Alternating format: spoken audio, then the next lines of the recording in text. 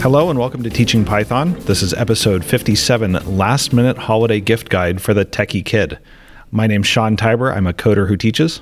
And my name's Kelly Schuster-Paredes, and I'm a teacher who codes. So Kelly, this is our first episode in year 3 of Teaching Python. Can you believe it? It's incredible. I can't believe it's been 3 years with you. Yeah, I mean, and you haven't killed me yet, or at least haven't succeeded, whichever works. Absolutely. No, it's been awesome. It's been such a great time, and I just was thinking back and looking back at all our episodes, and I couldn't pick the favorite one. You asked which one was a favorite one, and every one was like a really special moment. So yeah, and what's amazing today is that this is a bit of a blast from the past. We're in the same room recording, just you and I, no guests, nobody else. It's just us talking like it was when we started, and it's pretty cool. But we've learned a few things. You're taking off your jewelry so it doesn't jangle on the podcast. We're like real professionals now. Yeah, and we get that plexiglass between us. Yeah, and it's been an interesting ride with everything that's happened over the last 2 years between coronavirus and us learning how to teach, learning how to code. We've put together, this is episode 57, so 56 prior episodes in the first 2 years and over 183,000 downloads of our podcast, which still is amazing to me. I think every time someone says, I've heard your podcast and I like it, and I say, really?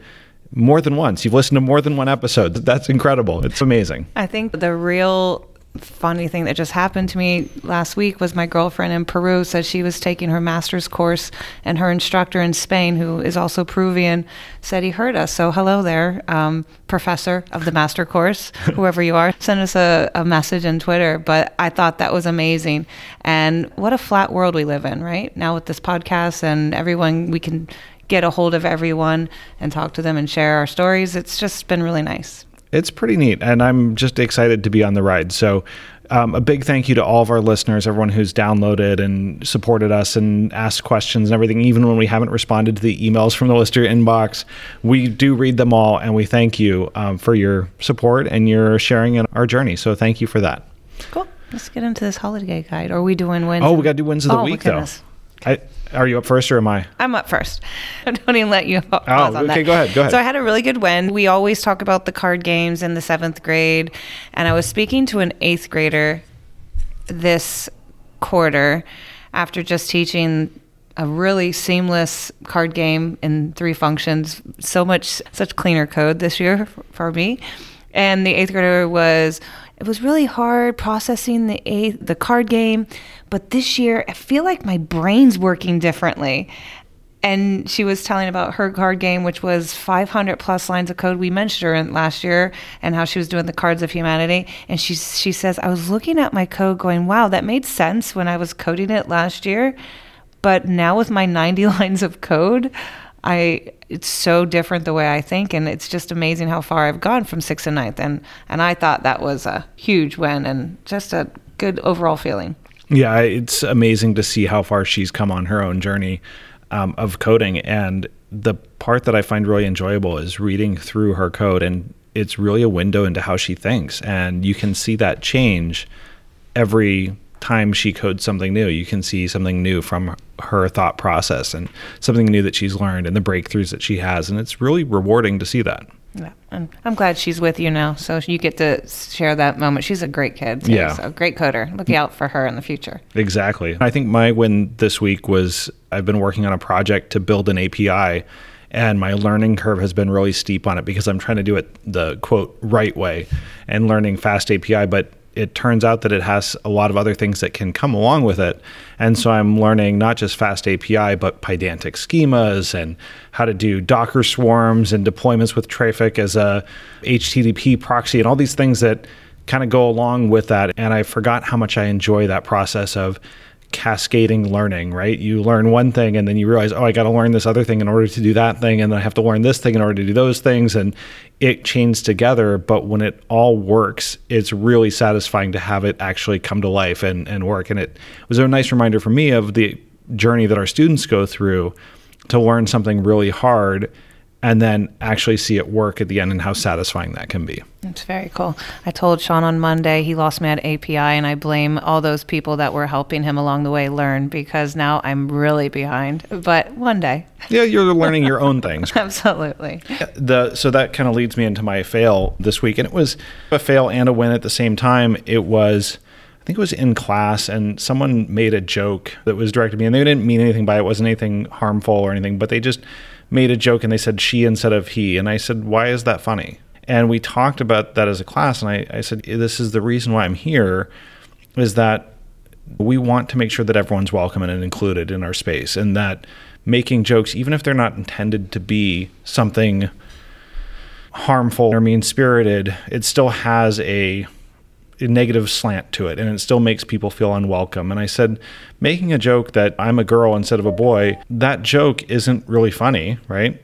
And there's nothing wrong with being a woman, right? There's no, why would that be funny to me, or why would that harm me? And so we talked a little bit about the role that everyone plays in technology and computer science, and the way that we want to change and shape the workforce that we're going to be going into. Like, all these students are going to be in the workforce in 10 or 15 years. And I'd really like for that workforce to be welcoming and inclusive and value all of their ideas and their personalities and the way that they think and the way that they behave. And it has to start here. I don't know if I did the conversation right, or if I thought about it the right way or said the right things, but the intent is we start now with that conversation about what it means to be a part of the technology community, and how everyone's contributions are valued and their backgrounds are valued, and who they are and what they bring to the table. And I hope that, even if one or two kids take something away from that or feel a little bit better about their place in it, then we've done something right. We have such a huge job that some people who are not teachers or educators sometimes forget that we're just not teaching code. So it's a lot to take on, and you've done it well this past 3 years. Thank you.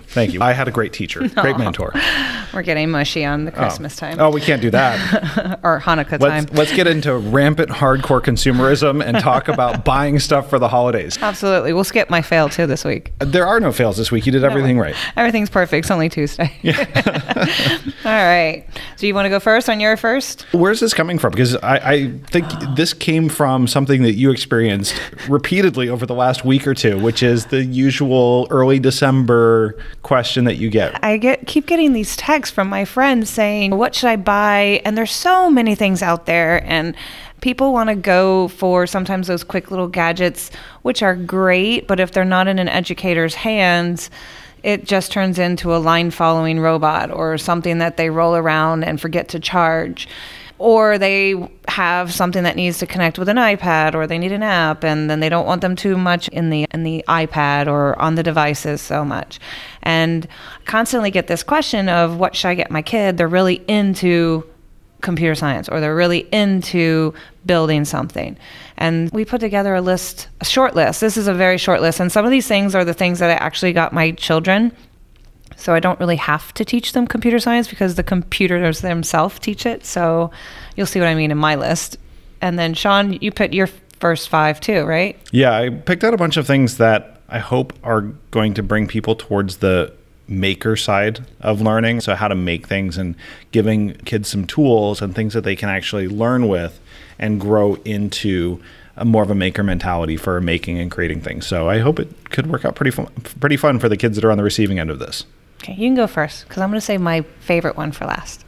You're going to say your favorite one? For last. For last. Okay, fair enough. Okay, so my first one, and this is, I can't believe you missed it on your list, the new Microbit. So the new Microbit V2 is out.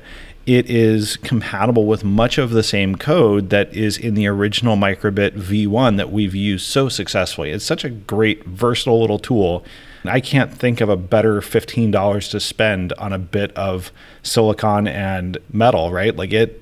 We've used it for robotics. We've used it for maker projects. We've made fish swim with it. We've played music with it. We've done art with it. We've powered NeoPixels with it. You can basically hook up just about anything to a Microbit. And it's pretty amazing how well it works. And the new version has a couple of really nice features on it that I like. First of all, it has better clips for the alligator clips, so little slots so that the clips stay put better, little quality of life things like that. But it also has a microphone and a speaker on it now. So rather than hooking up an external speaker to make it work, which is always a little tricky with all the cables and stuff like that, it's all built in now. So you can make it sing, you can make it play music. There's even a library to make a Microbit speak, and you can do all of that with the new Microbit. Yeah, and maybe more people will be doing that at home, because when the speakers come out, it's it's not so much fun of hearing happy birthday and what is the graduation song that they always play. There's always a day with your sixth graders where I'm like, okay, this is it. This is the day where they've discovered the music. Yes, it's a great, easy gift, and it's so versatile. And you can use Python or MakeCode, which makes it compatible from third graders, second graders, even if they can read, up to high school almost. Yeah, so. It's really great, and it makes it really easy. It is pin for pin compatible with the original microbit, so if you get any accessories that worked with the original microbit, they'll work with the microbit V2 also.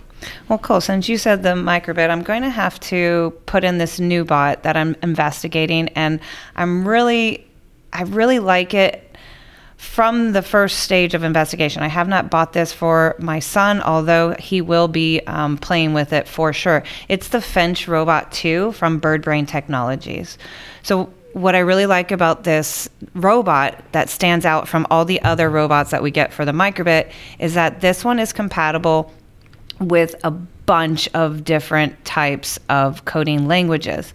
There is Finch blocks, which is their own, I guess, personal blocks. Bird blocks, I guess, again, their own personal. Snap, which we used with the sewing machines and doing embroidery kind of designs.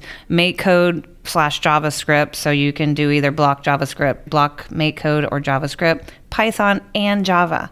Now, I've only investigated the Python version. It's very simple. There is a little bit of a hiccup with connecting with the Bluetooth, but I contacted BirdBrain, and instantaneously she emailed me back and forth on a Sunday evening, helping me get connected.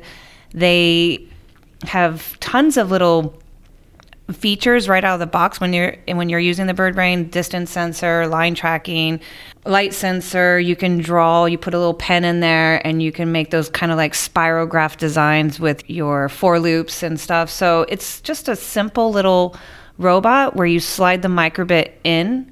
If you don't have a microbit, you have to buy one, or you can buy it from them for $139. So what a powerful robot. Just make sure that your children are writing on something that is paper or a whiteboard marker on a whiteboard platform. Otherwise, you're going to have a lot of messes everywhere. Yeah, and I don't know if they're including the new microbit or the old microbit in there. It works for both. It does work for both, which is great. I think the next one, we almost had the same line of thought with two different Raspberry Pi computers. So mine was the new Raspberry Pi 400. It is out of stock at the moment. We tried to pick things that you could actually order today at the time of this recording.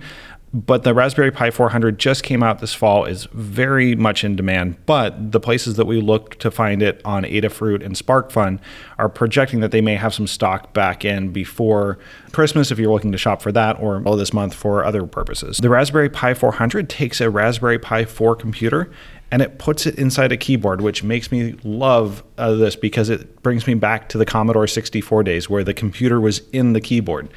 But it has two HDMI outputs. It has USB ports on it. You can get a kit that comes with a mouse to plug into it.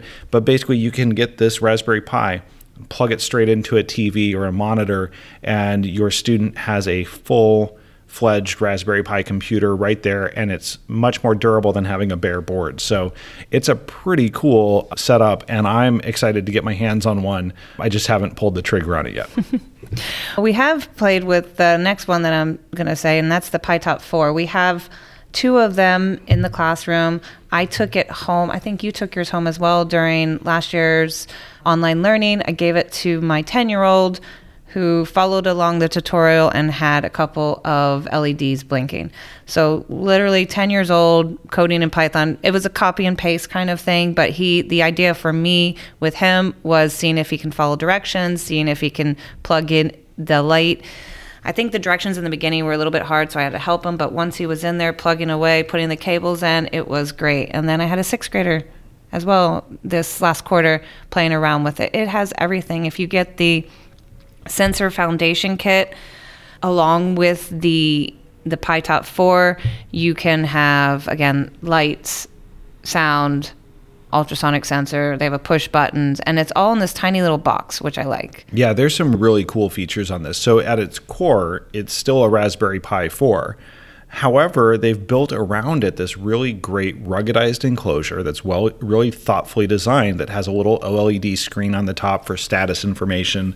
You can remote connect to it via USB, so you can plug it into your computer and Telnet SSH or VNC into it over the USB cable. You can connect it to Wi-Fi. You can plug it into a monitor with a keyboard. It even has a battery built into it. So for short periods of time, you can run it without having it plugged into the wall, which is great for moving it around a classroom or a bedroom or something like that. If you want to go learn something over here, or you write a program with the sensors and the lights and things like that, and you want to run it somewhere for a short period of time, it's got a built-in battery on it and can connect to Wi-Fi and everything like that. It's really thoughtfully designed, and it's been great to see how the PiTop has developed and evolved from the PiTop 2 through the PiTop 3, and now the PiTop 4 seems like a really nice evolution. Yeah, and they have the versatile DIY version, which doesn't come with the sensors, but if you're that person that wants to put a rugged Raspberry Pi, we don't have it, but I saw pictures where you put it with a drone, you build out a robot, and then you can add your own sensors on it. So just a cool idea if you're more like that hardware guy like Sean.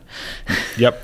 I like the stuff in the box. It's really great. They're both great between the Raspberry Pi 400 for that keyboard approach, or the PiTop 4, which has a lot of extra add-ons and features. It's a really nice approach to learning with the Raspberry Pi. And I think it's at, $239-ish for the so full complete set. It is definitely, you can see where they put the money into it. It is not just a Raspberry Pi with a fancy case. It has a lot of nice features that have been added onto it. All right. That brings me to one of my favorite ones. This is one that I bought and brought home for my own daughter. It is a relatively inexpensive DIY unicorn headband kit that lights up. So my daughter is 7, and we're big into making things and creating things, and she's very creative and loves to work with her hands. And this doesn't have a lot of programming to it or anything, but I just wanted to spur her imagination along a little bit with this headband kit that comes from Adafruit. I think they sourced it from another supplier, but I got it there, and it has a light up LED kit that changes colors on it. You can decorate it the way you want. Parts are adhesive and they stick together and everything, so it's really easy to make, but a lot of fun, and I can't wait to see her play with it and have fun with it. Very cool. This is another one of my favorites, at least as a parent who's trying to teach independence, trying to instill responsibility in your child or children. I put in, and actually it was my 10-year-old who asked if he could have it, was the Echo Dot, the small version of the, Alexa. I'm blank for a second. It's the 4th generation. I'm not sure about that. She wasn't sure about that, sorry. Alexa just responded. Okay. And I put it in their room. They use it to set timers. We have a 15-minute timer for reading. They check the weather. They play songs. They search for definitions of words while they're reading. It's really cute. They ask what was the score on a soccer game. All kinds of questions, is showing them that they have the power to answer their own questions with the help of technology. They do have another version I just saw, which is more of an Echo Dot for kids. I do not have that version. It's more like a little animal kind of thing. But just make sure you check your settings and security settings. I know we discussed that here at school a lot about the voices and where it gets stored and everything. But mine's connected to my account, so I have the ability to check on the privacy and stuff. Yeah, there's a couple settings that I checked. I got a couple of these for my kids on Prime Day also. And I set it so that the free time is enabled, so it puts on parental restrictions and content controls on what they can ask Alexa.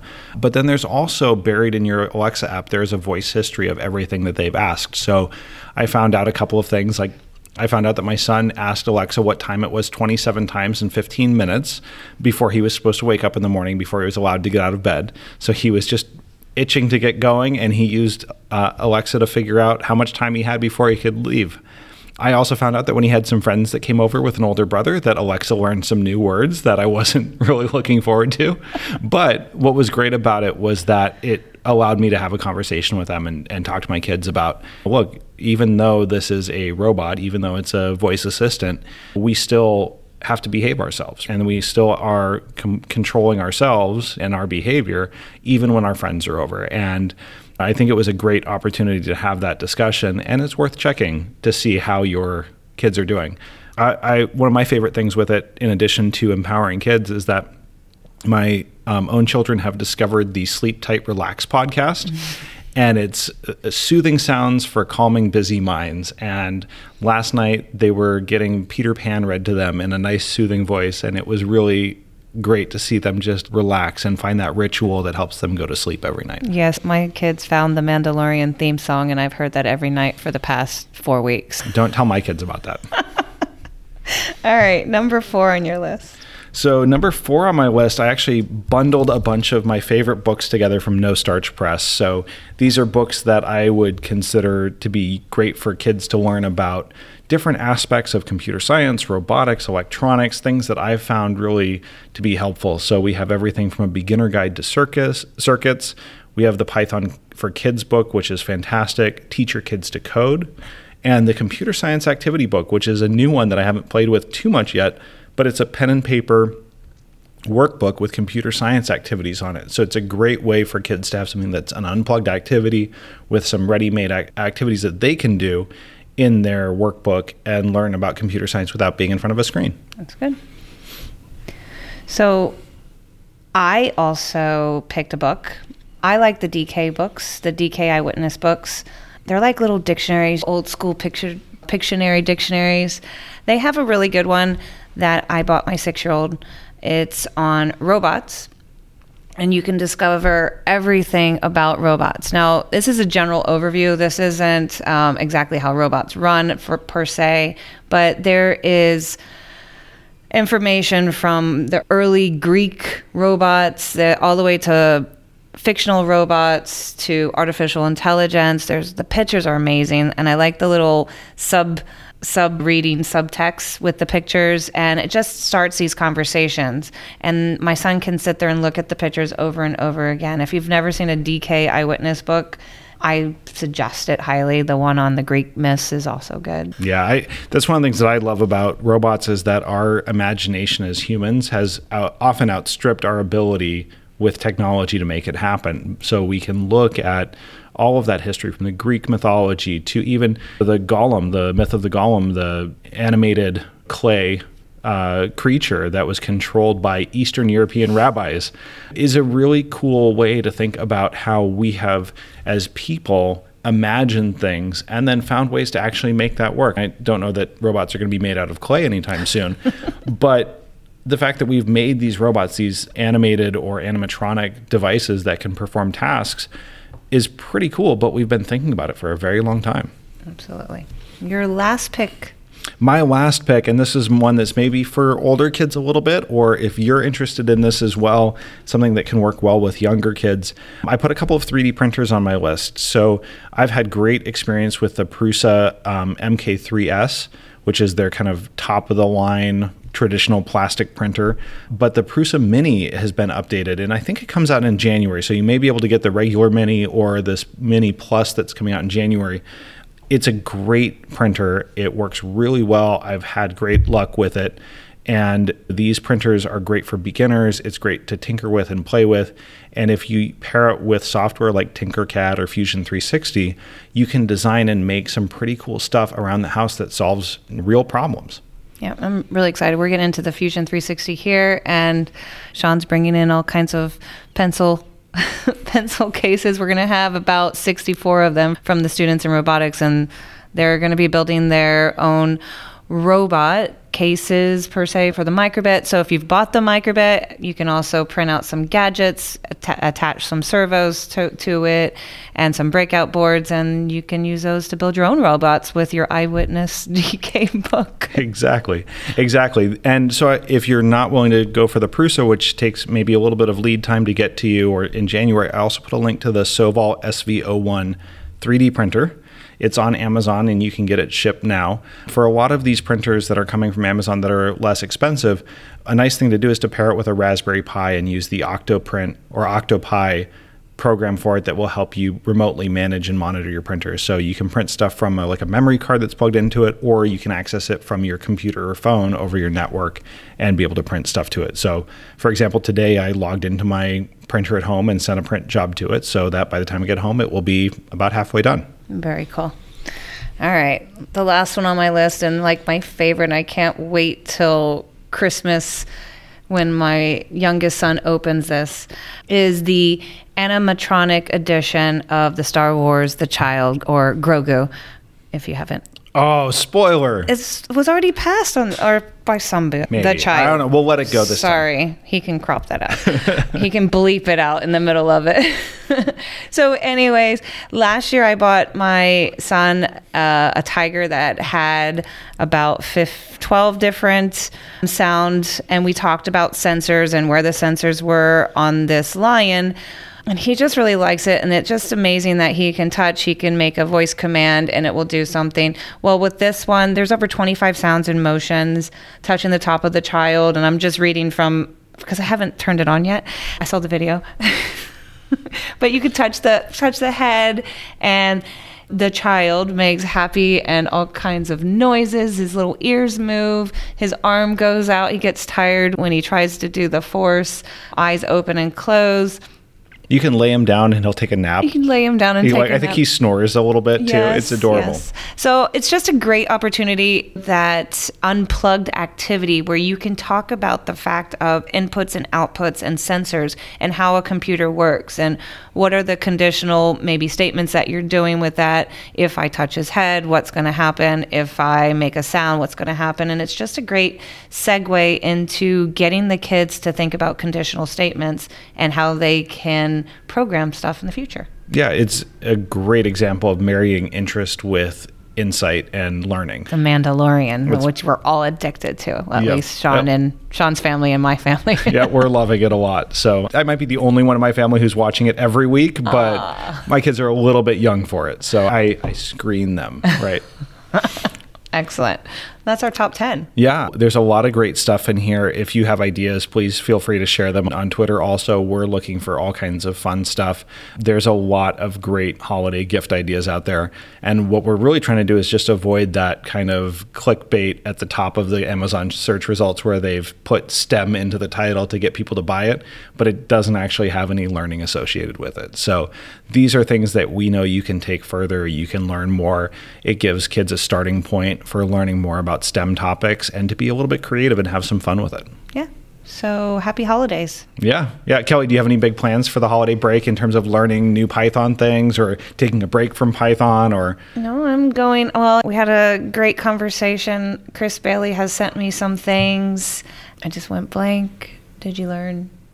Oh, you were doing things with decorators with Mike Driscoll, had some stuff for sorry, you. Mike Driscoll. Sorry, yes, I just went blank with Mouse and Python. Sent me also some decorators, and I was like, do I need to learn decorators? So maybe, I don't know. We'll wait. Let me get through my data science from Real Python series and some of my code challenges. But yeah, I'm still working on a lot of things on data science and just really loving what's coming out from the Pandas tutorials, and my head's exploding, but it's fun.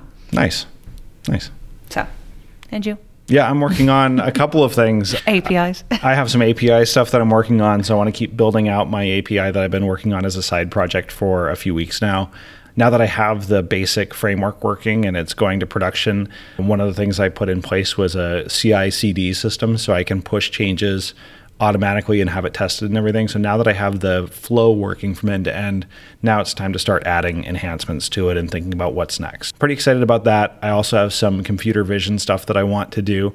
I've been doing a lot of stuff with Home Assistant around my house, and my next step is to make it so that in addition to detecting that there's a person outside, it can tell you who that person is. So I'm working on some projects for that using AWS, and I want to make sure that I'm doing it right and doing it securely. So I've got a lot to learn. Cool.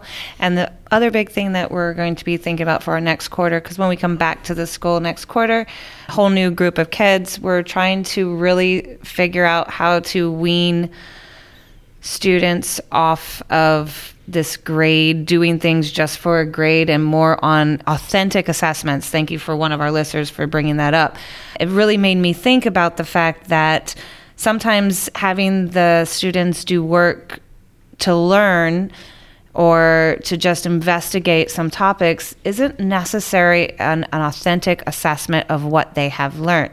So we've been doing a lot of brainstorming in the past 2 days. It's incredible with the talks that we've been having and how we might do some changes with really getting a valid and reliable source of information on what our kids are actually learning, not based on a number grade, if that makes any sense to our listeners. Sean gets, I'm processing as we go, but look forward to that. We hope to have some information on how we're going to take our assessments to a whole different level and get some authenticity. Yeah. So I think it's going to be a really good second half of the year. We've got a lot coming our way. We're going to keep podcasting as we go and sharing our thoughts with you. We have more blog posts coming. We're going to be sharing more on social media.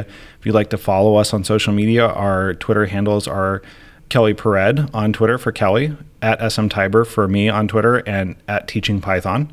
You can also find me on GitHub as Sean Tiber. So if you have some stuff on there that you'd like to see more of, let me know. I do need to go back and update our microbit organisms project. I think there's some new things we could do there to make that better.